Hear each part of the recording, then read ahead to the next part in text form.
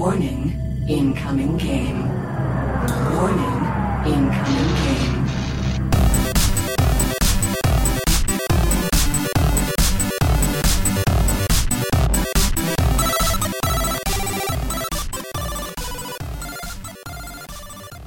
Welcome to Incoming Game Bonus Edition, the podcast where we watch and rewatch the 2006 animated series, Avatar: The Last Airbender. I'm Jessica, and I've been a fan for a long time. The show is awesome. I'm Ben, and I'm also watching this for the first time. Because Ben has never seen anything. Specifically, we are talking about Season 2, Episode 7, Zuko Alone. We should say that this was a recommendation from Patreon backer Rob Horrocks, which I always think I'm saying wrong. Thank you, Rob, for recommending this. It's been a while since I've watched Avatar: The Last Airbender, and it was really fun to put on the episode again, or any episode again. And I semi-inspired my husband to do a rewatch of Korra, so it's all Avatar in this house right now. Oh boy. Yeah, let's get into the episode. As soon as the intro, opened, I just had this rush of oh my god, I love this show so much. Yeah, I mean, it looks like a lot of fun from the intro. Yeah, so we get a general rundown of the world. The person doing the narration you have not met because she's not in this episode. That's Katara. Long ago, the four nations lived together in harmony. Then, everything changed when the Fire Nation attacked. You get the general scene of four elements, four nations, lots of war, one chosen one. It's a pretty good intro to sum up what's happening here. Yeah. It even gets kind of that it's all serious and dark and dire, but this kid is ridiculous and hilarious, and he runs into a rock and laughs about it. So yeah, that part made me laugh. So yeah, it seems like something that balances humor and drama, Yeah, definitely. It's definitely one of those shows. There's a lot of really good humor on there, followed by amazing animation and really dramatic and emotional moments. So it's got everything. It's one of my favorite shows ever. So let's get into it. All right. Well, we get a previously on that is still kind of miles away from anything resembling coherent to me because it's all just clips from previous episodes that I haven't seen. So this kid gets a bad case of pink eye, steals Aang, hides in a cave, and talks about his sister. Yeah, that's about accurate. My father says she was born lucky. He says I was lucky to be born. You also see him leave his uncle. Him and his uncle have been traveling since the beginning of the series, but now he's alone, as the episode would imply. And that's where we catch up with him after the previously on. He is alone, and he is riding his chocobo through the Earth Kingdom. Now, this bird horse, is this a thing? The ostrich horse, yes. Yeah. All the animals in the Avatar world are two animals. Okay, so that's a normal... I didn't know if that was because I see these pig monsters later, and I wasn't sure. Yes, every animal is two animals, except for one. I won't spoil it, because if you go watch the series, it's hilarious. Okay. So Pink Eye spots someone cooking some meat, and he's getting ready to steal it like it's a pie on a windowsill, but he stops when he sees a pregnant woman nearby. Can't take steak from a pregger. One of the fun things here, which they don't go into because it's just passing through, is these characters are recurring characters that we see in multiple episodes. So we get to see them travel occasionally, and we get to see their baby being born. Little background action. Yeah. And the field he's riding through here is really fun. It's littered with these giant stones that look like big coins. Yeah. Which I assume are from the war, but I suppose they could also just be ruins of some sort. I just didn't know. Yeah, they were gigantic wheels. I was like, are some Titans going to be around the corner? Is that this kind of show? So they use bending a lot for battle and not necessarily for everyday stuff. In Korra, the series after this, they actually get into using bending as an everyday, thing to get jobs done. But I'm fairly certain these are giant ones that an earthbender would lob at infantry. So I think that's what's happening there, which is pretty fun. It's kind of this wasteland war zone. Yeah, well, he comes upon a village where a group of grown-ass men are playing jacks in the dirt. Come on, Spider Snake Eyes! He asks for some water, a bag of feed, and a hot meal to a little street vendor, and tries to pay with some buttons and lint. He's got enough money to feed his chocobo, and that's about it. At this point, we get to see some kids throwing eggs at the local ruffians, and god damn it, kids, he could have eaten those eggs. Yeah, they run off, so it looks like Pink Eye did it, and so the thugs confront him, but he didn't see anything. You throwing eggs at us, stranger? No. You see who did throw it? No. Zuko knows the rules. Stitches get stitches. You don't talk about that. So they take his food instead of beating him up, letting him off with a warning as they menacingly stroke Mjolnir. I also appreciate that the one dude does laugh at Pink Eye's joke. It's just a little moment, but it was like one of the first hints of humor in the show, so I relished it. This show is actually very humorous. Zuko, at this point in time, is extremely angsty. He does get over it a little bit. He's kind of like Enzo, isn't he? Yeah, this is like peak Zuko angst that we're at right now. So there's humor in this episode, but not as much as there is in the rest of the series. Yeah. I didn't realize Avatar was a Western, by the way. Oh, this episode is a Western. Nothing else is. This episode is Shane almost shot for shot. I think there's even a scene in Shane where they fix the roof together. Like, this episode is Shane. The very ending is the only thing that switches it up. Yeah, I got like a lot of Clint Eastwood, like Man with No Name vibes and all. Yeah, completely and utterly. I was almost tempted to go watch Yojimbo because I'm sure that they pulled stuff from Yojimbo for this as well. But yes. The kid, and thanks for not ratting him out, offers to bring him home to his farm for some food. This kid looks like 2D from Gorillaz, dressed up as Aladdin. But yeah, he brings Pink Eye back to his place where there's a bunch of hybrid pig cows, pig sheep, and pig roosters. What I'm saying is the pigs be fucking. I love the animals in the show. These pig ones are probably the one I like the least. So many of the animals they've combined and made really cool animals out of that you're just like, oh man, this is awesome what they've done with this idea of putting them together. These pig ones are weird. They just like stuck some fur on a pig and called it a day. Look, they're done.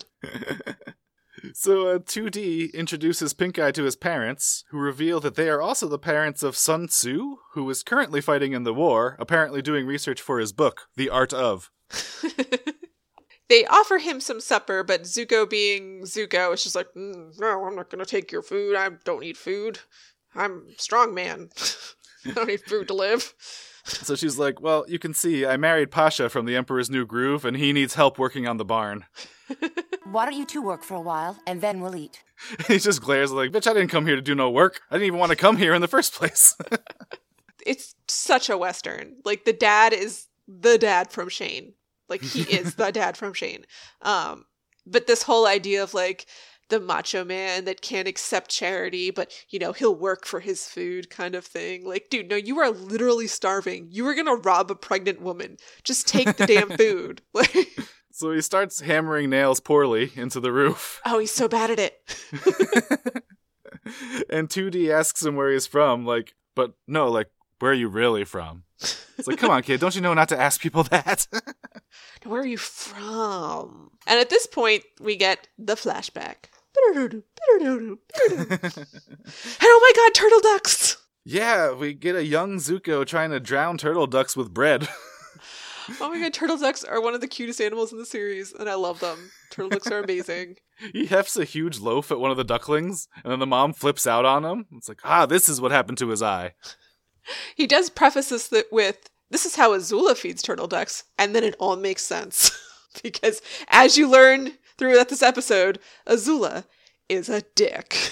She's a psychopath. She is straight up psychopath. Yeah. His mom then gives him the metaphor for our whole episode, which is, mess with my kid and I'll cut ya. That's a turtle duck bites him on the ankle. This is important foreshadowing for later. So he and his mom walk past a group of girls playing, and one of them blushes. And this gives one of them an idea. And she goes up and tells Zuko to play with them. And he's like, I don't want a cartwheel. She's like, You won't have to. Cartwheeling's not a game. It's a way of life. Cartwheeling isn't the game to Azula. The game to Azula is watching other people cartwheel and then pushing them over. She also helpfully points out to him that she is his sister. We are brother and sister. Which is one of those things in TV where they have to establish something that the characters should already know. It's like, as you know, you are my brother, so... I saw that scene as that kind of like sociopath playing on other people's feelings. Like, we're family. We're supposed to get along. I realize I'm only doing this to manipulate you, but don't you love me? So her mom tells him to go play. And they play a game of William Tell.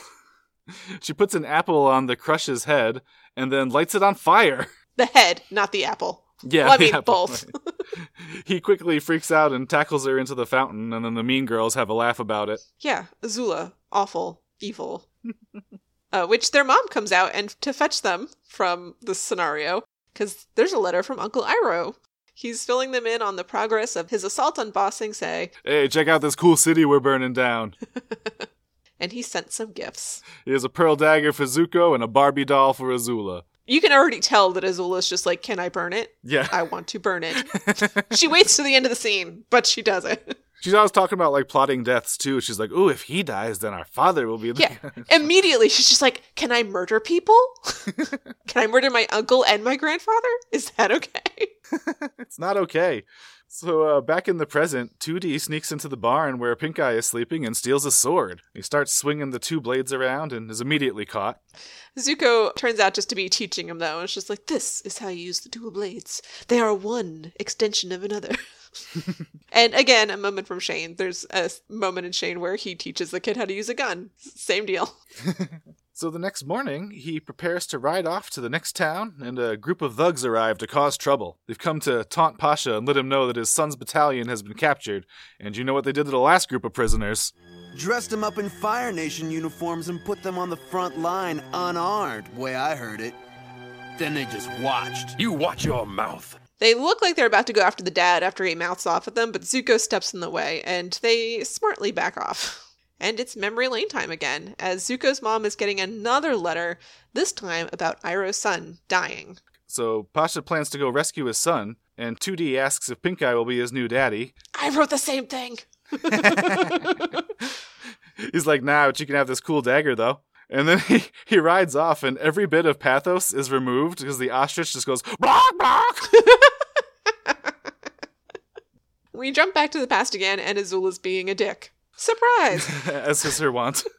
She's talking about how much of a wuss Iroh is for mourning the loss of his son, and how fun it would be to raise the city to the ground. To the point where her mom is like, what the fuck is her deal? What is wrong with you? And it's time for a talent show. After showing off her history knowledge, Azula does a dance routine that the judges say is fire. She's a true prodigy. Zuko, being shown up by his sister, decides to also do a dance routine and fails miserably. Like, he can summon fire from his fingertips, but I guess it's just not enough fire, so no one's impressed. Oh, no, yeah. They're very particular in this family. You have to have a lot of fire. It has to be very hot. At this point, Grandpa's hip to what they're after, tells everyone to leave, and tells his son to pony up. What's the real thing you want? And the father implores him to use me, Daddy. He wants the uncle's birthright revoked, and Grandpa is pissed. Yeah, in case you didn't know, our family that murders people on a regular basis, we're honorable. We don't do that stuff. So that night, Azula tells Zuko that she overheard Gramps telling their dad that he needs to sacrifice his son so that he knows the pain of a lost child. And Zuko's saying, you're lying. And I'm just like, Zuko, have you met your family? They're real fucked up. Like, yeah, your dad is totally about to murder you. It's gonna happen. But yeah, so Pink Eye wakes up to 2D's mom riding up in a panic. She says the thugs came back after Pasha left, and they took the boy after he threatened them with Chekhov's knife. I don't even know where he got a knife. Zuko at this point feels like it's his fault, which, yeah, it is. Why did you give the kid a knife? Yeah. So he decides to save the boy and rides into town where he has a standoff with the thugs. He manages to dispatch the non-bending thugs very easily. They threaten each other, trade a few blows, until the lead guy starts smashing the ground with Chekhov's hammer and launching bits of earth at our hero. Before this, he asks them, who do you think you are? And Zuko doesn't answer quite yet. It takes a little while. Yeah. He manages to fend off most of the blows, but is overpowered and hits the ground with a thump. and it sends him right back into the past. His mom is waking him from a deep sleep, saying that everything she's done for him, and that no matter what, he should never forget who he is. She leaves, and Zuko wakes up in a blast of fire. I'm a fire starter, twisted fire starter. He's walking towards the Earthbender like a demon out of hell. Who is he? Zuko, son of Ursa, and Fire Lord Ozai, Prince of the Fire Nation, daughter of the fifth house, holder of the sacred chalice of Reeks, heir of the holy rings of Beta Zed, and heir to the throne. Telling his true name and showing off his bending skills is enough to make the crowd turn against him. They want nothing to do with him, and they even call him out in the whole heir to the throne thing. Liar! His own father burned and disowned him! Yeah, I heard about you. They kicked you out. 2D and his mom are especially ungrateful, like going from, you have to save my son, to stay the hell away from my son. It's an immediate turnaround, and no one wants anything to do with him. Lee doesn't even want the knife. And we're back in the past. Yeah, he has one final flashback to his sister playing with his dagger. She's like, Mom is gone and Grandpa's dead, BT dubs. The Fire Lord is dead. Long live the Fire Lord. Their dad is Fire Lord now. Azula is pleased, but Zuko looks worried. And then back at the OK Corral, Zuko rides off in silence as the mob looks on in disgust.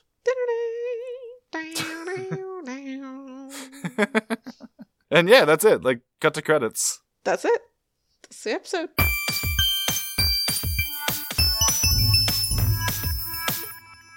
So, Ben, what did you think of this episode? You have zero context for this. Yeah. Well, here, let's start there. What context do you have for this? Okay, so I know there's a character named Aang. He has an arrow on his forehead. He does. And I know there's bending of some elements involved. Yes. I have never seen the show. I don't know anything else about it. I know it's supposedly really good. It is. It's a wonderful show. But this episode did a bad job of convincing me, though. Because this one was kind of a slog. So, yeah, this is a strange episode to watch if you've never watched an episode of Avatar. I mean, in some ways, it's a good episode. It's standalone. You don't have any of the overarching story to really worry about. You've just got this one character and his own baggage. Mm-hmm. But Zuko's got a lot of baggage, and it takes them 3 seasons to work through it. So having this little snapshot of his baggage, while informative, isn't really the whole picture. Yeah. So it's difficult, I think, for someone who's never seen the series before. Yeah, and I'm not going to cast judgment on the series as a whole based on this, because I know it's like kind of a one-off. Like, the main cast isn't even in it. Yeah. But like the fact that it was mostly a samurai/western, which I know are both things that you like more than I do. But yeah, I'm honestly not sure what the purpose was for having us watch this one in particular, because it was kind of a bore. Well, speaking as someone who knows the show in context, so season 1, Zuko, he is the main antagonist of the series. You've got the main cast, and Zuko is the main guy that they're running away from. There's no one else. It's just him. There's a little bit of one of another minor Fire Lord lackey, but I mean, Zuko's the guy that's chasing them the whole time. Season 2 sees Zuko not as a protagonist and not as an antagonist, but rather this kind of intermediate, he doesn't know what he is anymore. So this whole season that we're in is him discovering that, and having this episode really helps along that journey. Like, if you're watching it for the first time, the whole series, this is one of the episodes where you're just like, oh, I kind of get more of him now. Like, I get where he is in this conflict. Kind of humanizes him in a way. Yeah. So this is a very pivotal episode for his character, and for the viewer's understanding of his character. And not just his character, but also Azula's character, because Azula has become, at this point in season 2, the main antagonist. So you get to see, oh, she was always a sociopath. It's like, Zuko ain't so bad. No, that guy in the first season was great. He was easy. Second season villain, way worse. So yeah, it's fun to see more of her. And they don't spell it out for you here, which I really like. The whole thing with his mom, where his mom murdered the Fire Lord to save his life. Oh, I actually thought it was the father that did that. I didn't realize. Okay. No, yeah, they foreshadow it with that duck bite thing. Right. That's what moms are like. If you mess with their babies, they're gonna bite you back. You know what? I thought I thought that called back to the mother of the urchin who like was like trying to protect him when they found out who he really was. I mean, a little bit of that. But yeah, that's why she left. It's because she murdered the Fire Lord. She pieced out, but she did it so that her son wouldn't die. She did it to save her son. That makes so much sense now. Like now that you're saying it, but like I didn't catch it in the moment. They don't spell it out, I think, because Zuko wakes up in the middle of the night to her going away. Mm-hmm. He doesn't know if it was a dream. Like, he was a kid. He didn't understand what was happening. So they want you to be kind of in the same scenario that he's in, which is that I think I know what happened, but I don't really know what happened. Okay. Kind of thing. So it's good stuff. And that storyline with the mom is something that fans have wanted. They saw this episode. They're like, we need more of the mom. We need everything with the mom right now. Where did she go? What happened to her? Which, they don't actually address. It's all in the comics. Sorry. But yeah, this episode works a lot better when you've seen the series with it. I imagine so. Like, that's why I don't want to like be too harsh on it, because I imagine that having known who this character is or like, seeing like the ancillary characters and all that stuff, like it would make more sense and probably be more rewarding.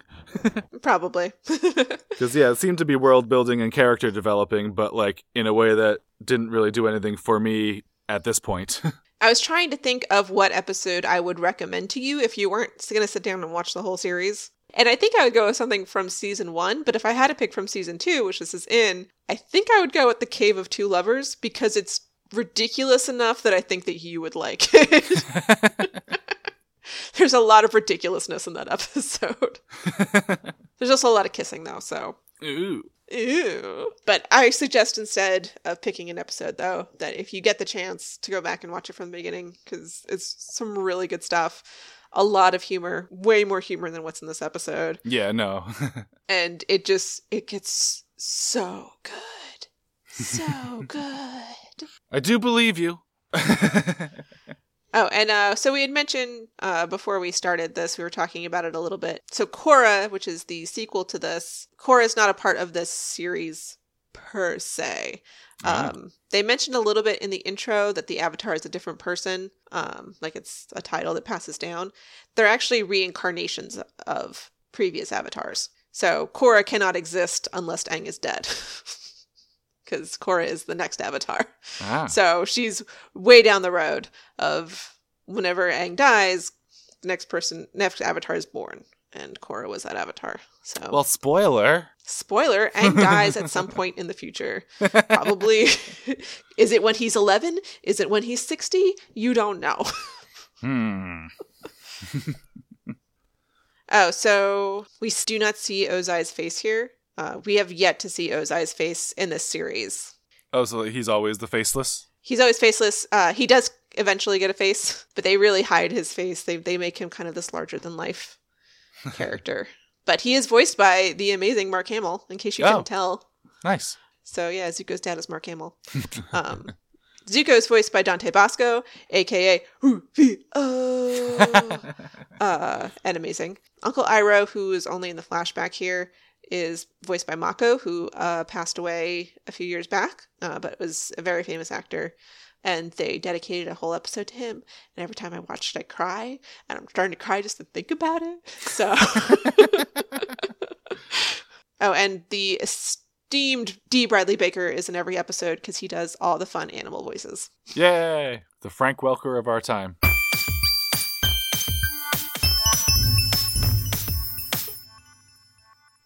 So, Jessica, in the course of watching this episode, did you find yourself a frosty moment? Oh man, I didn't even think about a frosty moment. I know, I just remembered it. All right, so I'm going to go 2 here. 1 is the epic moment where Zuko comes back to himself and says, I am Zuko, first of his name. Forget about it. I don't care if I'm supposed to be like pretending to be an earthbender. I am not going to forget who I am. This is who I am. I am Zuko. Hear me roar. Coming at you. Full on fire. It's great. It's a great moment to like watch him, come back to himself in this moment. And the second frosty moment has to be turtle ducks. Turtle ducks are a thing, and they're adorable, and they're the best. They're one of my favorite animals in this entire series. Others include the 2 flippered penguins, the platypus bear, But the turtle ducks, I think, are the absolute cutest. So, oh, and the flying bison. I'm sorry, I forgot the flying bison. Poor Appa. I have a giant flying bison in my room. Yeah. So, Ben, did you find yourself a frosty moment? So I'll go with 2 as well, because I really liked all the different pig animals. I know you weren't fond of them. They just felt tacked on, but you haven't seen the rest of the series, so. Seeing the rooster pig really made me laugh. It's like, then I think just the little jokes, like where like the one old man is like, yeah, hit him with your left. It's just like, they're not punching each other. He's like, well, his left sword then. I thought that was great. So yeah, so I'll probably give it to that old man and the pig rooster as like a combination. And do you think, Ben, that you're going to try and watch Avatar: The Last Airbender? I'm not opposed to it, but I'm probably not going to rush out and try to watch the whole series anytime soon. Gotcha. It was on Netflix for the longest time, and now it's not, which is sad.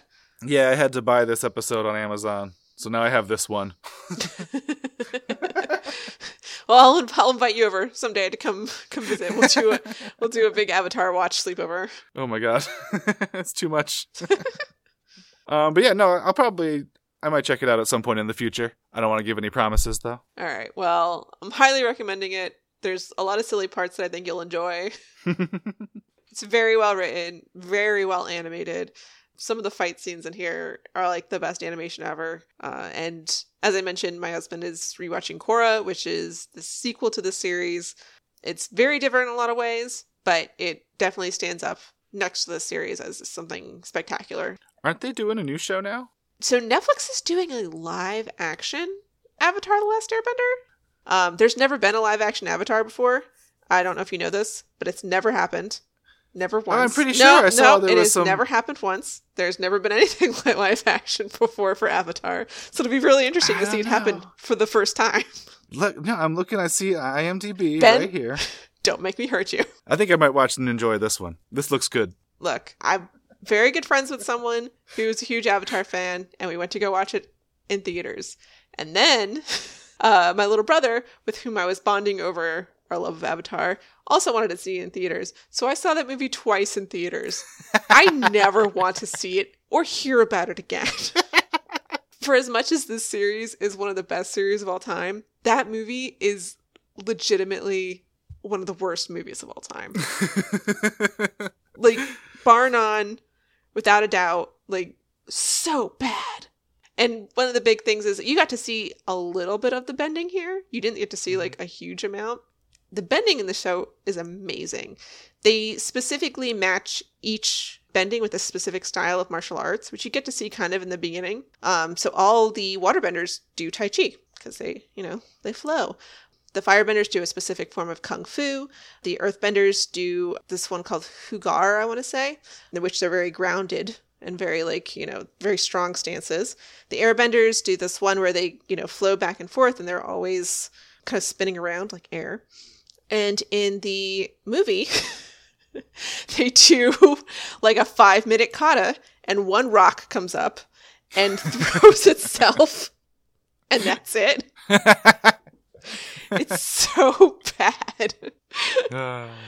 Yeah. Just FYI, you can't blame everyone who's in the movie for it. One of the actors from the movie actually ended up being one of the voice actors in Korra. So there you go. She's still good. She's not tainted. So is there anything else we need to talk about with this episode? I think that's it. I think we have another Patreon watch coming up. We don't have exactly what it's going to be yet. So we will let you guys know when that happens. But thank you so much for being a patron. Thank you, Rob, specifically for being a patron and for suggesting this episode. Yeah, thanks, Rob. I was really glad I got to watch Avatar. So if you want to make us watch an episode of something, you can also do that by pledging on Patreon. It's $20, and we will watch an episode of whatever it is that you tell us to, assuming that it's not porn. Or maybe if it's porn. We'll see. If it's that good porn. Only the good stuff. Like the stuff where they're like making fun of movies, but they've made like a pun of the name. Oh no. Like Sex Toy Story or like... Did you find yourself a frosty moment? Yeah.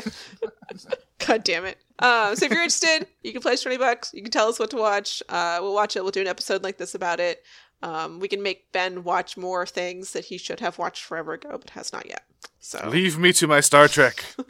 So thanks to Rob and thanks to everybody who's been supporting us over the past few months. And we've only got a couple months left, so if you're gonna do something, now's the time.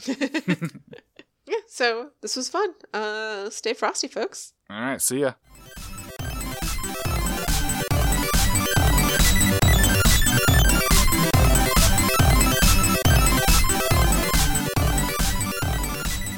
Game over. User wins.